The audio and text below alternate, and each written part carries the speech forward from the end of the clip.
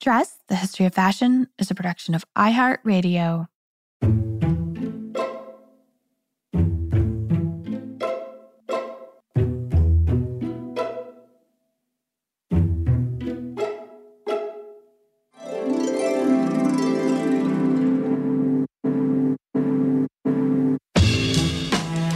With over 7 billion people in the world, we all have one thing in common. Every day, we all get dressed. Welcome to Dressed, The History of Fashion, a podcast where we explore the who, what, when of why we wear. We are fashion historians and your hosts, Cassidy Zachary and April Callahan. So, Dressed listeners, we are about 3 weeks out from the U.S. presidential elections, and we want to encourage all of our American listeners to get out and vote. Yes, please. And I don't know about you, Cass, but I'm actually going to vote early, as New York State does allow for this, and you will find me at the polls first thing on October 24th. Yep, early voting has actually already started in New Mexico, I believe, so I, for one, will be hitting the polls early this year to make sure my vote gets in and that it counts. And in the spirit of getting out to vote, this week we are re-airing an episode from Season 2 with fashion historian, educator, and historic interpreter Raisa Britannia about her work on the role of style within the American suffrage movement. I mean, dress was this incredibly useful tool for women in displaying their activism and allegiance to the cause of acquiring the right to vote. And this fight waged on for more than 70 years before the ratification of the 19th Amendment that prohibited the government from denying a U.S. citizen the right to vote based on their sex. And the amendment was ratified on August of 1920, so just a little bit over 100 years ago. And so while this year we celebrate the centennial celebrations of the amendment's ratification, last year's episode commemorated the passing of the amendment in the Senate on June 4th of 1919. Cass, today is a very fortuitous day for a few different reasons, because this episode is airing on a very important centennial. Would you like to take a guess as to just what that is? Well, if it's a centennial, that would mean that this event occurred exactly 100 years ago today. So that would be June 4th, 1919. And given our subject today, I want to say that this is about the right to vote. But I do know for a fact, April, that American women did not gain the right to vote, federally speaking, until the summer of 1920. So a full year later. You would actually be correct on both fronts. American women were officially able to vote beginning in August, or specifically August 8th in 1920, but this is when the 19th Amendment to the Constitution was ratified, not when it was passed in the Senate, which makes June 4th, 1919, the day a bunch of old white dudes finally admitted that it was time to allow women the right to enfranchisement. But alas, the battle was not quite over. Before the constitutional amendment could be official, it needed to be ratified by 2/3 of the majority of the states.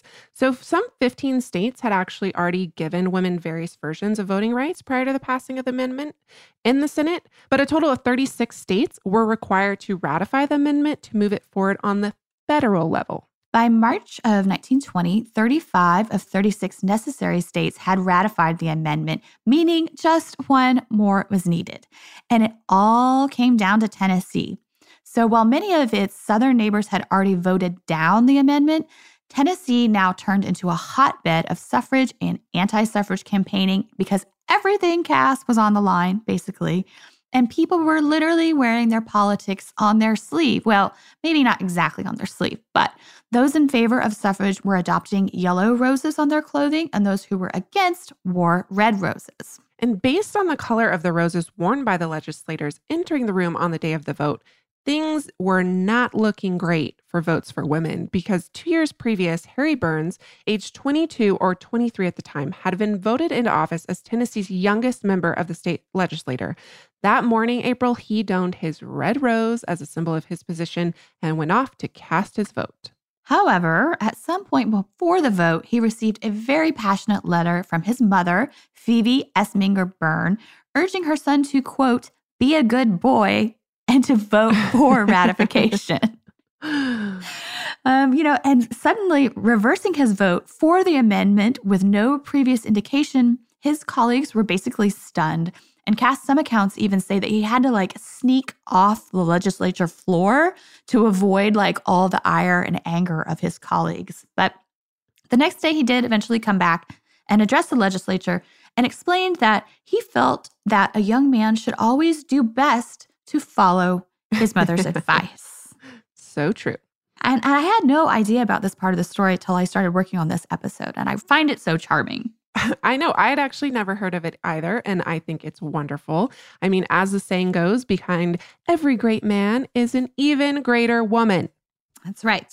And there's even more to this story, or more leading up to this part of the story, I should say. And we are pleased to have fashion historian Raisa Bretanya here to join us to discuss the role fashion and dress played in the American suffragist movement. Because there is so much more to tell. Welcome, Raisa. Welcome, Raisa. Hi, April. Thank you so much for having me. I'm a huge fan of the show, so I'm really excited to be here today. Yeah, and I'm super excited about this topic for sure, especially since you pointed out actually that today, this very day that this episode drops is the 100th anniversary of it passing. And Cass and I have spoken about the early origins of the women's rights movement in the U.S. on another podcast, Stuff Mom Never Told You. And we dropped this episode into our feed as well. But I think we could really benefit from an overview of kind of the last half of the 19th century in terms of this movement in the US. So, Raisa, who were some of the important players and what were some of the key events that happened? So it's widely acknowledged that the beginning of the women's suffrage movement was 1848 in Seneca Falls, and that was the first women's rights convention led by Lucretia Mott and Elizabeth Cady Stanton. But there were many markers throughout the 19th century that eventually led to kind of the final push of the suffrage movement, which happened in the 20th century. And some of those were in 1867, when Kansas became the first state to hold a referendum for women's suffrage. And that unfortunately did not pass. But in 1869, the territory of Wyoming granted women the right to vote. And later, when Wyoming joined the Union in 1890, they had to do another referendum to make sure that they retained that right. So I think that this term suffrage will be familiar to most of our listeners, but just in case it's not, can you tell us what does suffrage mean and also provide a little more nuance between the terms suffragette and suffragist? Sure. So suffrage means the right to vote. And the term women's suffrage is kind of the all-encompassing term for the movement that began in 1848 and really came up until 1920 with the ratification of the 19th Amendment. But suffragette is kind of the term that we hear the most often, kind of used colloquially, but it was actually a derogatory term that was used to mock British suffragists who were famously militant and nasty women. So nasty. And the more radical were sometimes incited to violence. But this term was ultimately reclaimed by British women, much like the term nasty woman. But it was considered derogatory in America during the time. So American suffrage leaders really preferred the term suffragist to suffragette. Cool. So when we're talking about suffrage, as you mentioned, we're talking about the right to vote. But that's not the only thing that these women's rights activists were asking for during the 19th century. What were some of their other complaints, demands, desires? Well, they were very carefully laid out in the Declaration of Sentiments, which was written in 1848 for the Women's Rights Convention. And it really brought attention to the fact that women were second-class citizens, and they did not have a legal identity that was separate from their husband, so they couldn't vote. They had no representation in government. There was a lack of property rights in marriage and an inequality in divorce law. So women often didn't win custody of their kids if they were to get a divorce, which was more uncommon at the time. But also inequality in education and employment opportunities. So there was a lot to fight for. Yeah. And I even read in some states that if a woman worked legally, she was not technically entitled to her own wages, which is for the love. shocking.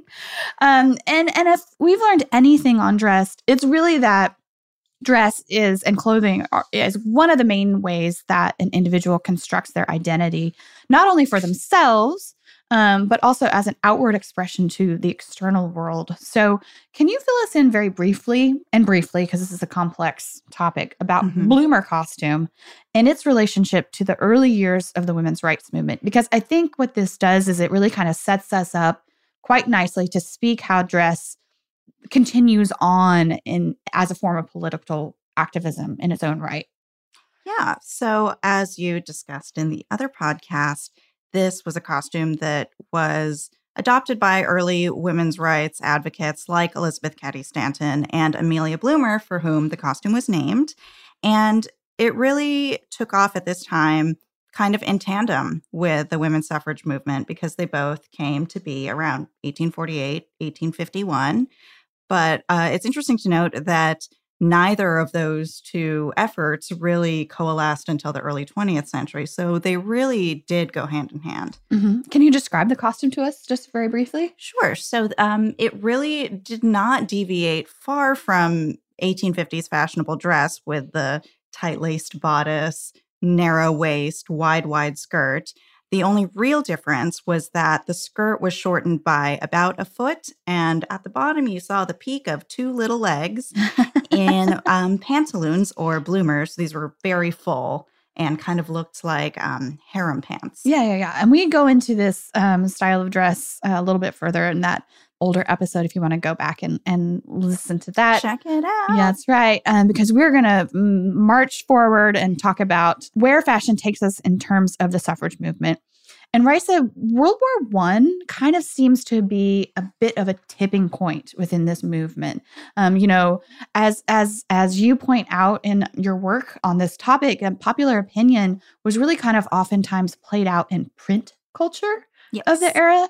Can you tell us a little bit more about how this movement was portrayed in print and in the media? Yes. So the entire movement was a practice in image making, whether that be in performance through these suffrage demonstrations, parades, pageants, but also in the way that it was represented in visual culture. And I think the most interesting and prevalent type was in the suffrage postcard. And the thing is, the final thrust of the women's suffrage movement in the United States actually dovetails with what we call the golden age of the postcard. And that's determined by scholars to be around 1902 to 1915-ish. And this is when the postcard reached its zenith in circulation in America. So if you think about these things, they're these little pieces of paper, they're inexpensive, they're easily circulated, and they're these transient missives with really impactful imagery. It's pretty much the equivalent of sharing a meme today. Right. So these official postcards, some were produced by official organizations, which were generally pro-suffrage, and commercial postcards, which were generally anti-suffrage. And there's this conflation of the two to create kind of what we understand as the American suffragists today. Yeah. Do you have any particular ones that you're big fans of? Well, so they're archetypes, and I love and hate them all. So there are several archetypes that commonly appear in suffrage postcards, and they are all largely identifiable through the dress that they're depicted wearing. And each archetype has a special interaction with fashion. So the two archetypes that show up in pro-suffrage imagery are the virtuous mother, and she's usually, very demure, very understated. And also the timeless allegory. So we see the woman in the classical garb of, ancient times. And it's funny because both of these archetypes exist outside of fashion in a way.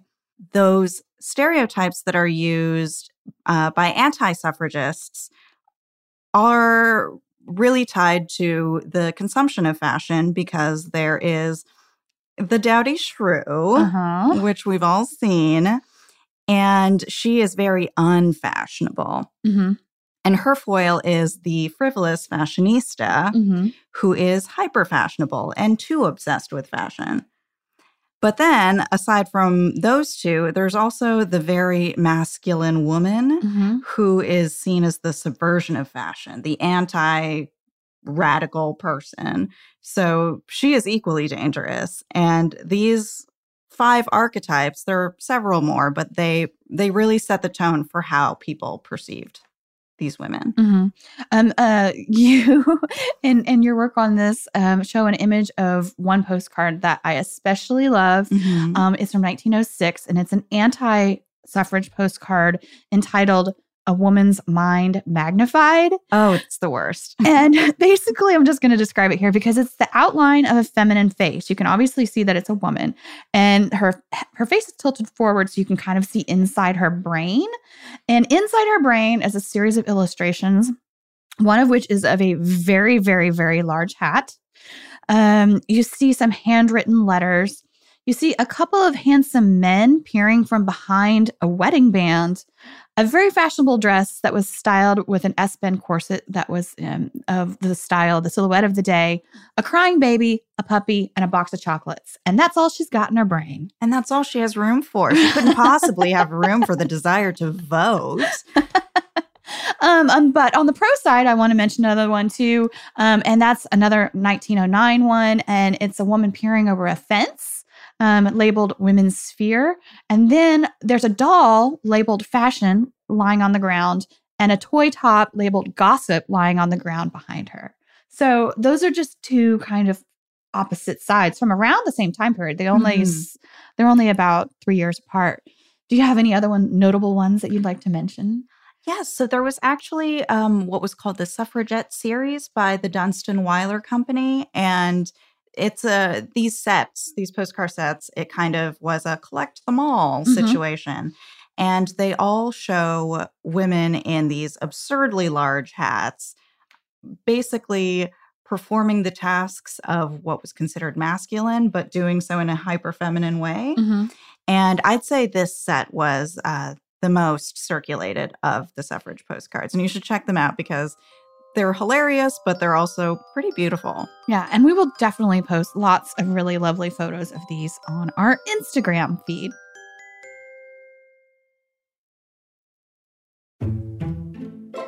So the time period that we're talking about right now is just before World War I, the 1910s.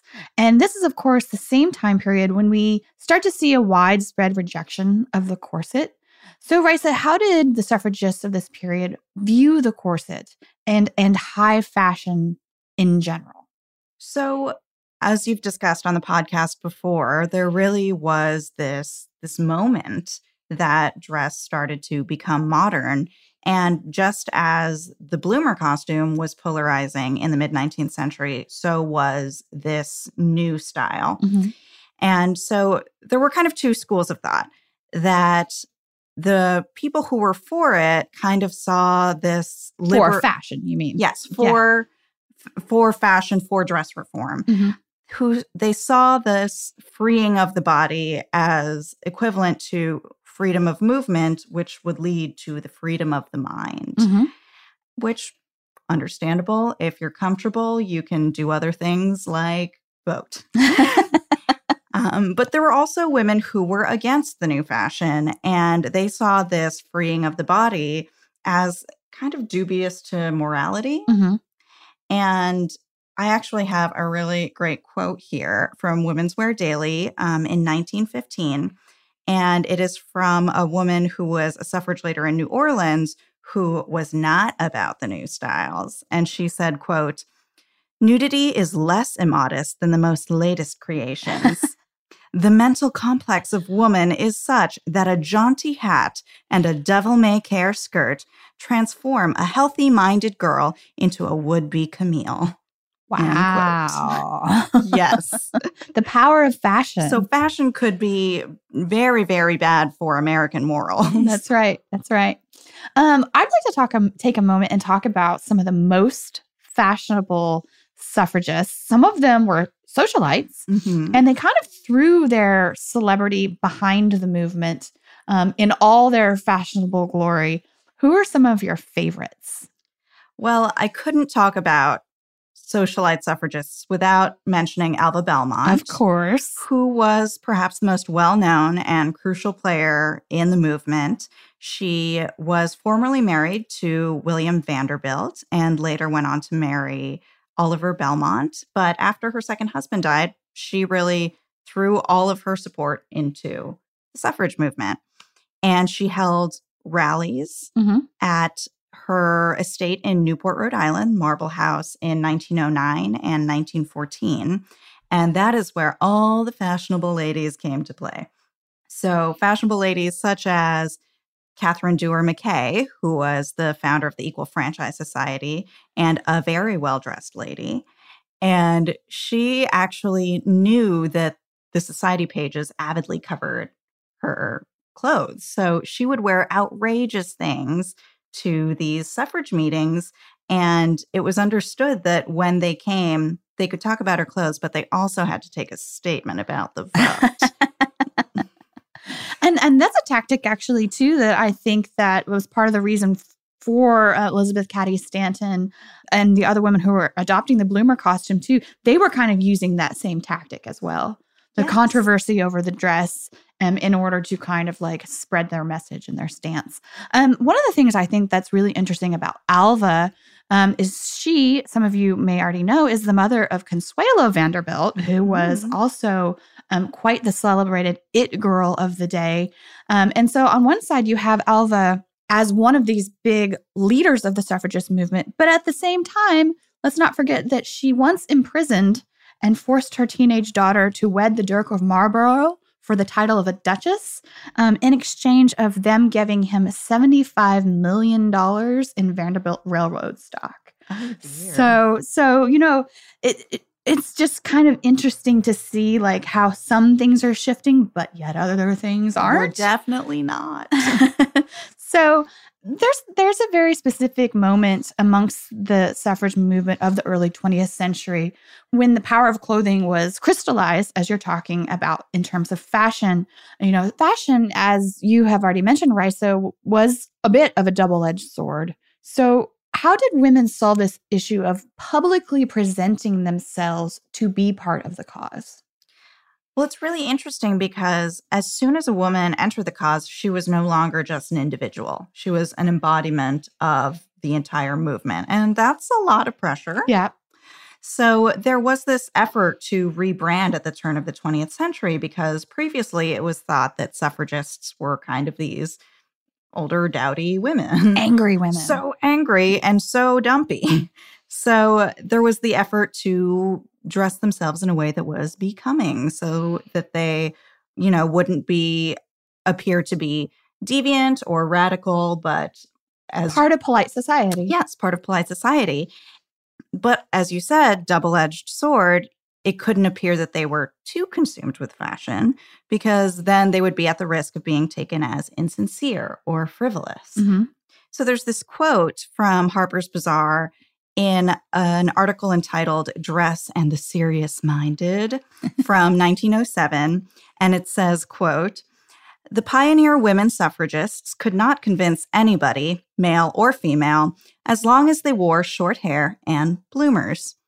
Now, the up-to-date suffragette wears real lace and does her hair becomingly, and her influence is so much the greater for every good hat she buys." Oh, the hat. The hat. Always the hat. Yeah, and the hats really do at some point kind of become a symbol of the movement. They were fashionable, but also you know, kind of iconic. When we think of that moment and those women, we think first of the hats. So can you tell us maybe a little bit more about that, but also some of the other types of symbolism in suffrage fashions or suffrage dress? Yes. So as you said, the hat kind of became a shorthand for the suffragist. And you do see this a lot in postcards with like little like figures of children or animals wearing these hats as like, look at these cute suffragists. But as far as the larger picture of suffrage dress, we really think of suffrage dress as that scene while on parade because that was the most performative. It was widely covered in the media, very photographed. And these are the images that are seared into our brain when we think of the movement. And when you say parade, you mean like a protest parade, basically. Yes. A march. Yes, a march. And so these are street parades that, traditionally had very military, masculine overtones. And as a result, a lot of the ensembles we see on the women kind of are uniform-esque. Mm-hmm. So we see a lot of tailored white suits. So if these marches had some kind of like in the mind of the popular consciousness, some sort of linkage with military parades, in certain ways, the way that these women were dressing themselves was almost like a suffrage uniform. It totally was a uniform. And they were very conscious in creating this illusion of uniformity. So they did say that, a white or light colored dress was desirable. And if you did not have that, then it was a neat, dark, tailored suit. So there really was a limited scope of what you saw on parade. Of course, it's worth noting that many working class women didn't have the leisure to purchase a special outfit for the occasion, but they were able to purchase some of the accessories. And let me tell you, the suffrage movement had some sweet merch. Let's bring it back. I think we might have to. So they really took advantage of the consumer culture at the time, and they sold everything in the purple, white, yellow color scheme, which were the colors of the National Woman's Party. So many people are familiar with the purple, white, green color scheme, which was that of the British movement. But in America, we replaced the green with yellow, linking back to that original referendum held in Kansas, where the state flower was the sunflower. Yes. And so the color yellow was very prevalent in the movement. It was bright, it was eye-catching, and that color, too, became shorthand for the movement. Nice. What other types of things besides color would kind of become symbolic? Because I think automatically of like those iconic sashes that they were wearing. They were all types of different accessories that they were incorporating. Yeah, so there were sashes in the purple, white, yellow color scheme, but there were also ribbons and cockades, but also things like cosmetics and fans and sewing kits and other, feminine effects. And these were usually available at department stores. That's amazing. I wonder who was making the money off of this. I bet it was men. I totally do. So one of the things that struck me when I was preparing to talk to you is that there was this corollary, really quite literally, between these parades or women's rights marches that were held between, 1912, 1920, and fast forward more than 100 years to the 2017 Women's March on Washington, which basically had a direct corollary in 1913. And dress was of great dialogue to both of these. What was your reaction to this when you started diving into this research, realizing that we're once again in this same space? So there were a lot of parallels between the big procession that happened in 1913 in Washington and the Women's March that happened in 2017, in that they both took place in the same location. They both took place on the weekend of a presidential inauguration. So there were obvious parallels there. But as far as dress is concerned, I thought what was most interesting was this idea of the official suffrage or the official parade hat. Yep. It comes right back to the hats. Always with the hats. And I think this instinct towards uniformity is, to project unity, to project this idea that you're part of a larger movement. But also, if you think of pictures of a parade, you mostly see heads. And so it's a literal head count. To be counted amongst people, you have to be wearing this hat. And so what I found most interesting was this correlation between both parades in terms of an official hat. So in 1913 and the subsequent parades in the early 20th century, there was the official suffrage hat that was sold at places like Macy's, Lord & Taylor, and other department stores. And we see advertisements for it. And it is white, kind of with a short crown and a very wide brim. And then having the the colorful ribbons around as a hat band. And of course, at the 2017 march, we have the pussy hat. Mm-hmm.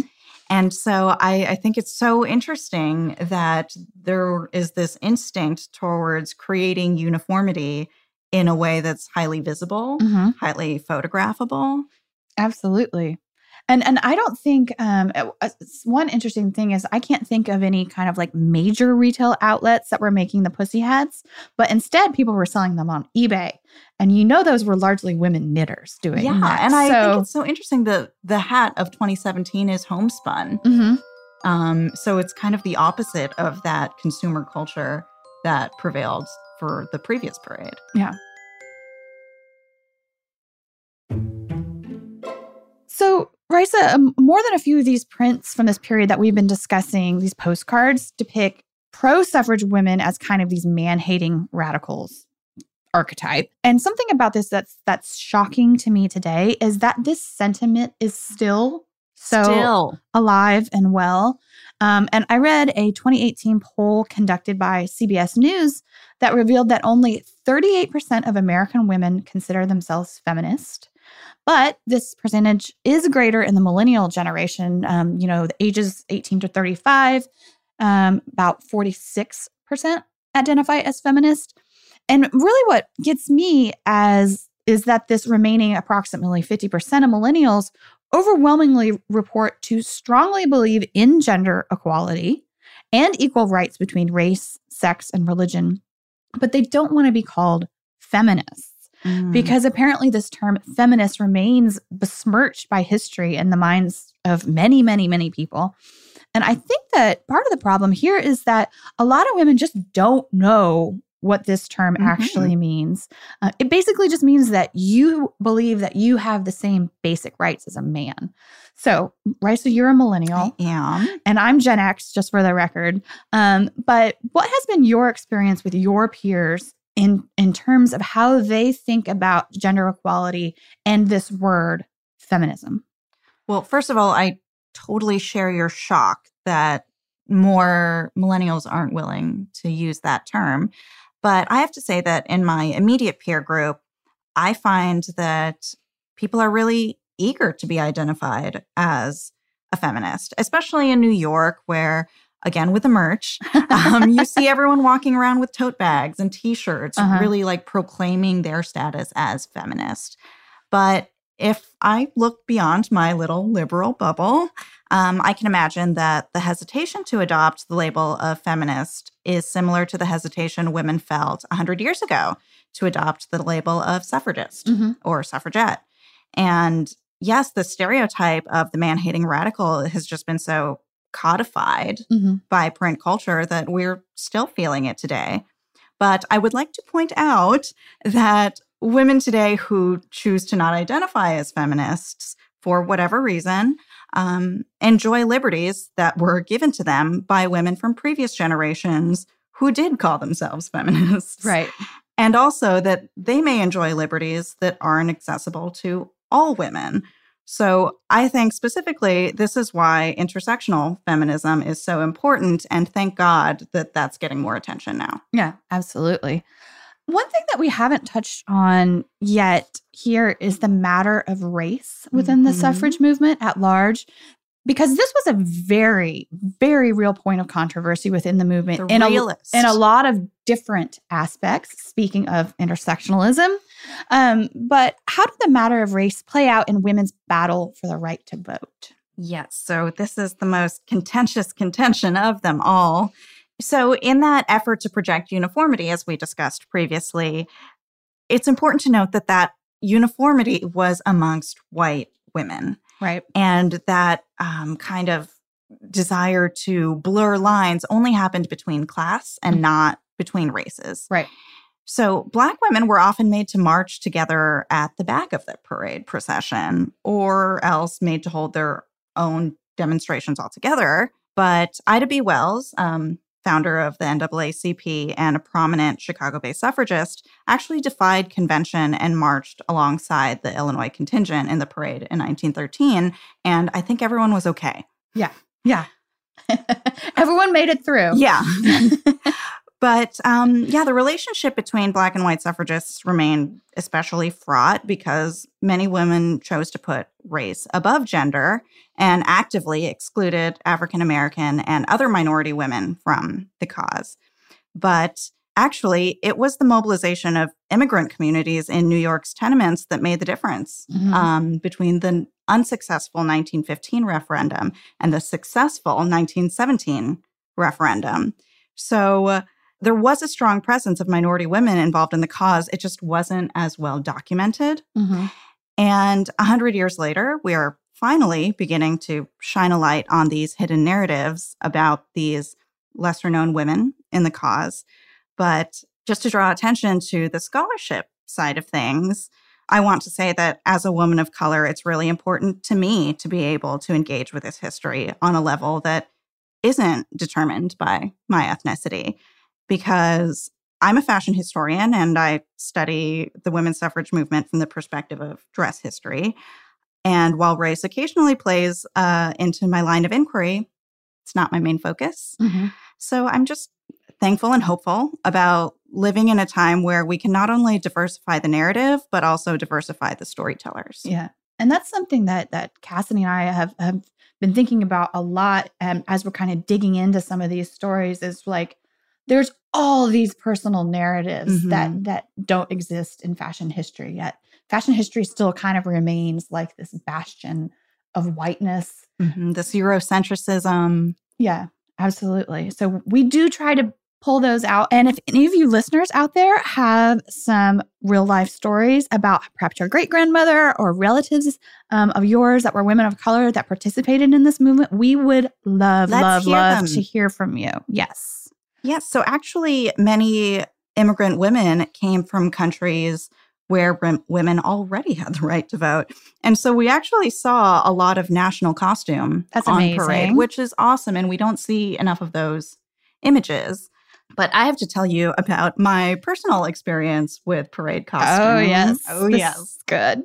So the 2017 March on Washington, I definitely wore my little suffragist costume. I wore a little white suit and I wore my sash and I had my sign from 1917. And I was doing that in homage to the women who marched before me. Yeah, of course. Which was a tradition because actually in the 1913-15 marches, women actually dressed in bloomers to honor those women who came before them. I love this. Which is awesome. But I digress. So there I was in Washington in my little suffragist uniform, and a very well-meaning lady came up to me and asked to take a picture, and I said, absolutely. And I should note that she was a well-meaning white lady who approached me and said that I looked just like her grandmother. Her grandmother was a suffragist. I looked just like her, except for my eyes. Wow. Yeah. And I was speechless. I didn't know what to say, but I actually, on the bus back to New York, I cried because I felt like I was made to feel as if this was a history that I was not allowed to participate in. Right. And perhaps that's because we don't have these narratives of women of color, but also I feel like this history should be one that is engaged with by all people. Yeah, absolutely. So that's... We all, first of all, are women. Mm-hmm. You're not putting our race above our gender today, folks. No, absolutely. Oh, wow. Can you believe? I can't. Oh, that's crazy. I know. Wow. All right. Let's move on from that very real moment. Let's fast forward into today a little bit. Because I don't know if this is common knowledge amongst a lot of like people of my generation, people of your generation. But in 1972, Congress passed the Equal Rights Amendment to the U.S. Constitution. And exactly like the 19th Amendment, which gave the women the right to vote, it needed to be ratified by each individual state. There needed to be a 3/4 majority, which at that time and currently still means 38 states. So Congress gave the states, after this 1972 Equal Rights Amendment was passed by Congress, It gave the states a 10-year deadline to vote on the matter, to ratify it, up until 1982. And at that time, it fell short. Only 35 states passed it. Raisa, do you want to comment on this? Like, tell us a little bit where we stand at the moment, or let's talk about this. Like, where are we with this issue again today? Because it's like 100 years ago happening all over again. Yeah, well, I think it's also important to first note that the Equal Rights Amendment came straight out of the suffrage movement, because Alice Paul's National Women's Party really campaigned for that national suffrage amendment. And as soon as that was passed in 1923 is the first time they presented the Equal Rights Amendment to Congress. Which basically saying the 19th Amendment says that we have as women have the right to vote. But there is nothing in the Constitution making it specifically clear that male and female have the same rights. Yeah, so, this is shocking to us now. I think that this has been lingering, right, in legislation for nearly 100 years now. And it's increasingly becoming a point of discussion given the current political climate in the United States. And as my understanding right now is that even though in 1982 only 35 states had ratified this amendment, since then 2 more have. So 37 of the 38 required states have ratified this. We need just 1 more. 1 more. Come on. So it's an increasing point of discussion that I'm seeing people talking about in the media. Yes. So this has actually popped up in pop culture. I immediately think of an episode of The West Wing, season 2, where a Republican staffer explains why she opposes the Equal Rights Amendment. And she opposes the Equal Rights Amendment. And I think it interestingly shows 2 sides of the coin, because for me, I cannot see why somebody wouldn't possibly support this. But she makes a point that she feels like it's redundant, that she feels like she's covered by the 14th Amendment. She's covered by the Equal Pay Act that was passed in 1963. And so she feels like any other edict that's handed down from the government is ultimately encroaching on freedoms. Right. So I get that. But I also get that there's a reason why people have been fighting for this for a really long time. Mm-hmm. I'm just going to go and be on the record saying, like, another level of protection ain't a bad thing. It really is not. I want receipts. Well, that about does it for us today. Raisa, thank you so much for joining us on Dress, telling us about all these badass suffragist ladies. Yes. And maybe we gave everybody a little bit to think about today. I hope so. And sit down, read about the Equal Rights Amendment. I think this, educating ourselves about where we are in this moment is incredibly important. Yes. And also educating ourselves about how far we've come so that we don't get complacent and forget about how hard these women fought. Absolutely. So thank you so much for having me. Yeah, this was a delight. So thank you again, Raisa, for joining us last season. April and I, Dress listeners, we did just have a few updates to this episode.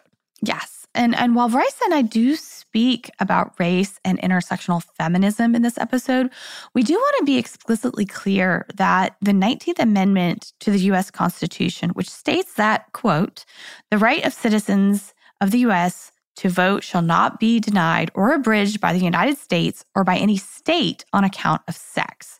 Well, this did not necessarily mean that all women were immediately actually allowed to vote, because many state and local governments enacted their own voting laws, which were often used to bypass this federal mandate. And you better bet that these laws were frequently used to specifically preclude men and women of color from even registering to vote. Yeah, so while this is inarguably an important milestone in the history of women's rights, and of course I'm talking about the ratification of the 19th Amendment, it's also very important that we understand the power and race dynamics that underscore the amendment's ratification.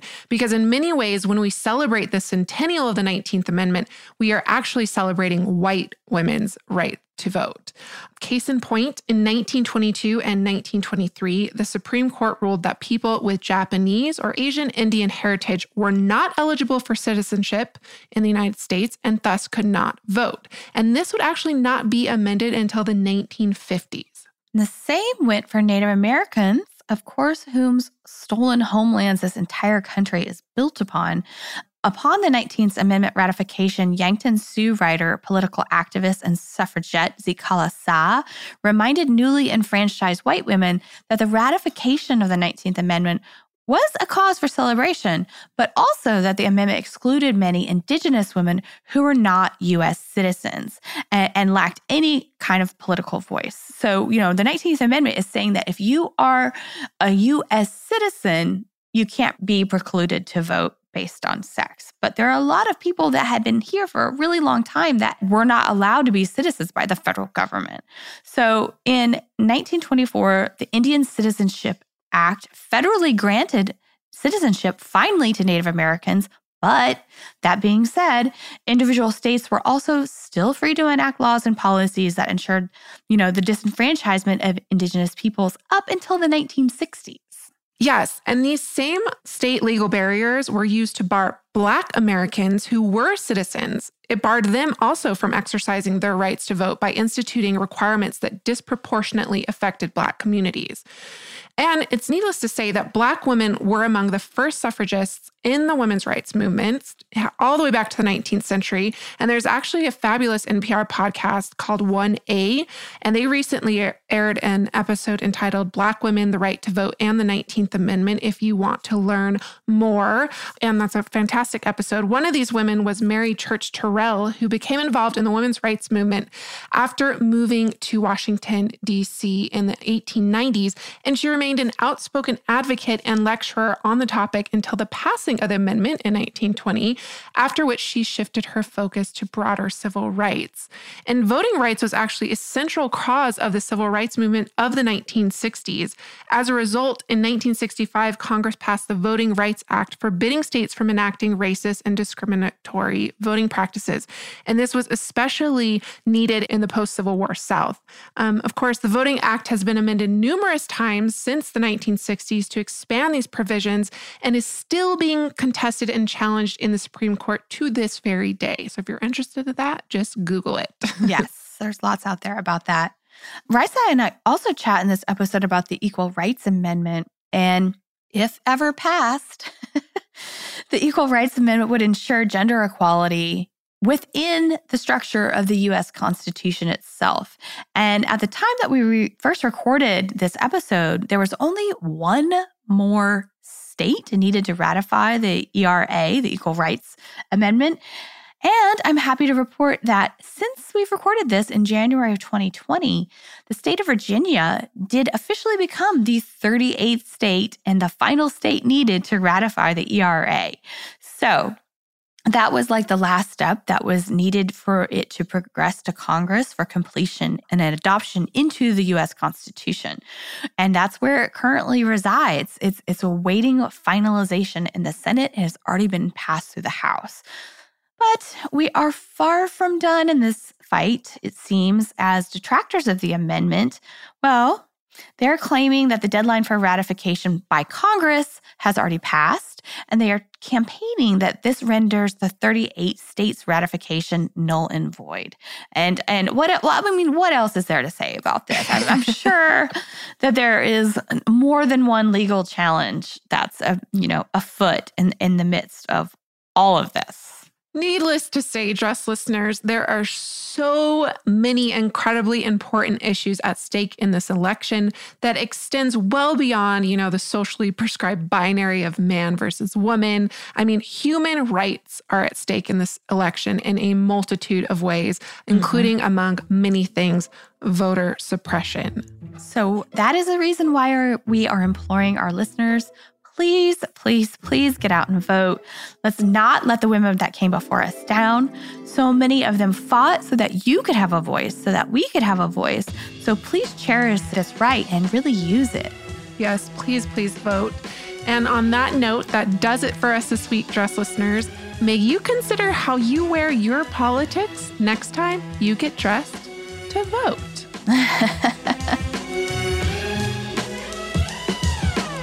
For images that you definitely want to see that we're going to post this week and accompanying this episode, please follow us on Instagram at dress_podcast. You can also email us at dress@iheartmedia.com. And of course, always direct message us on Instagram with your fashion history mystery requests.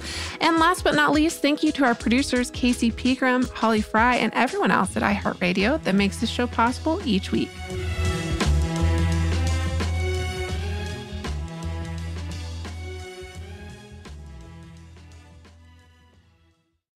Dress, the History of Fashion is a production of iHeartRadio. For more podcasts from iHeartRadio, visit the iHeartRadio app, Apple Podcasts, or wherever else you listen to your favorite shows.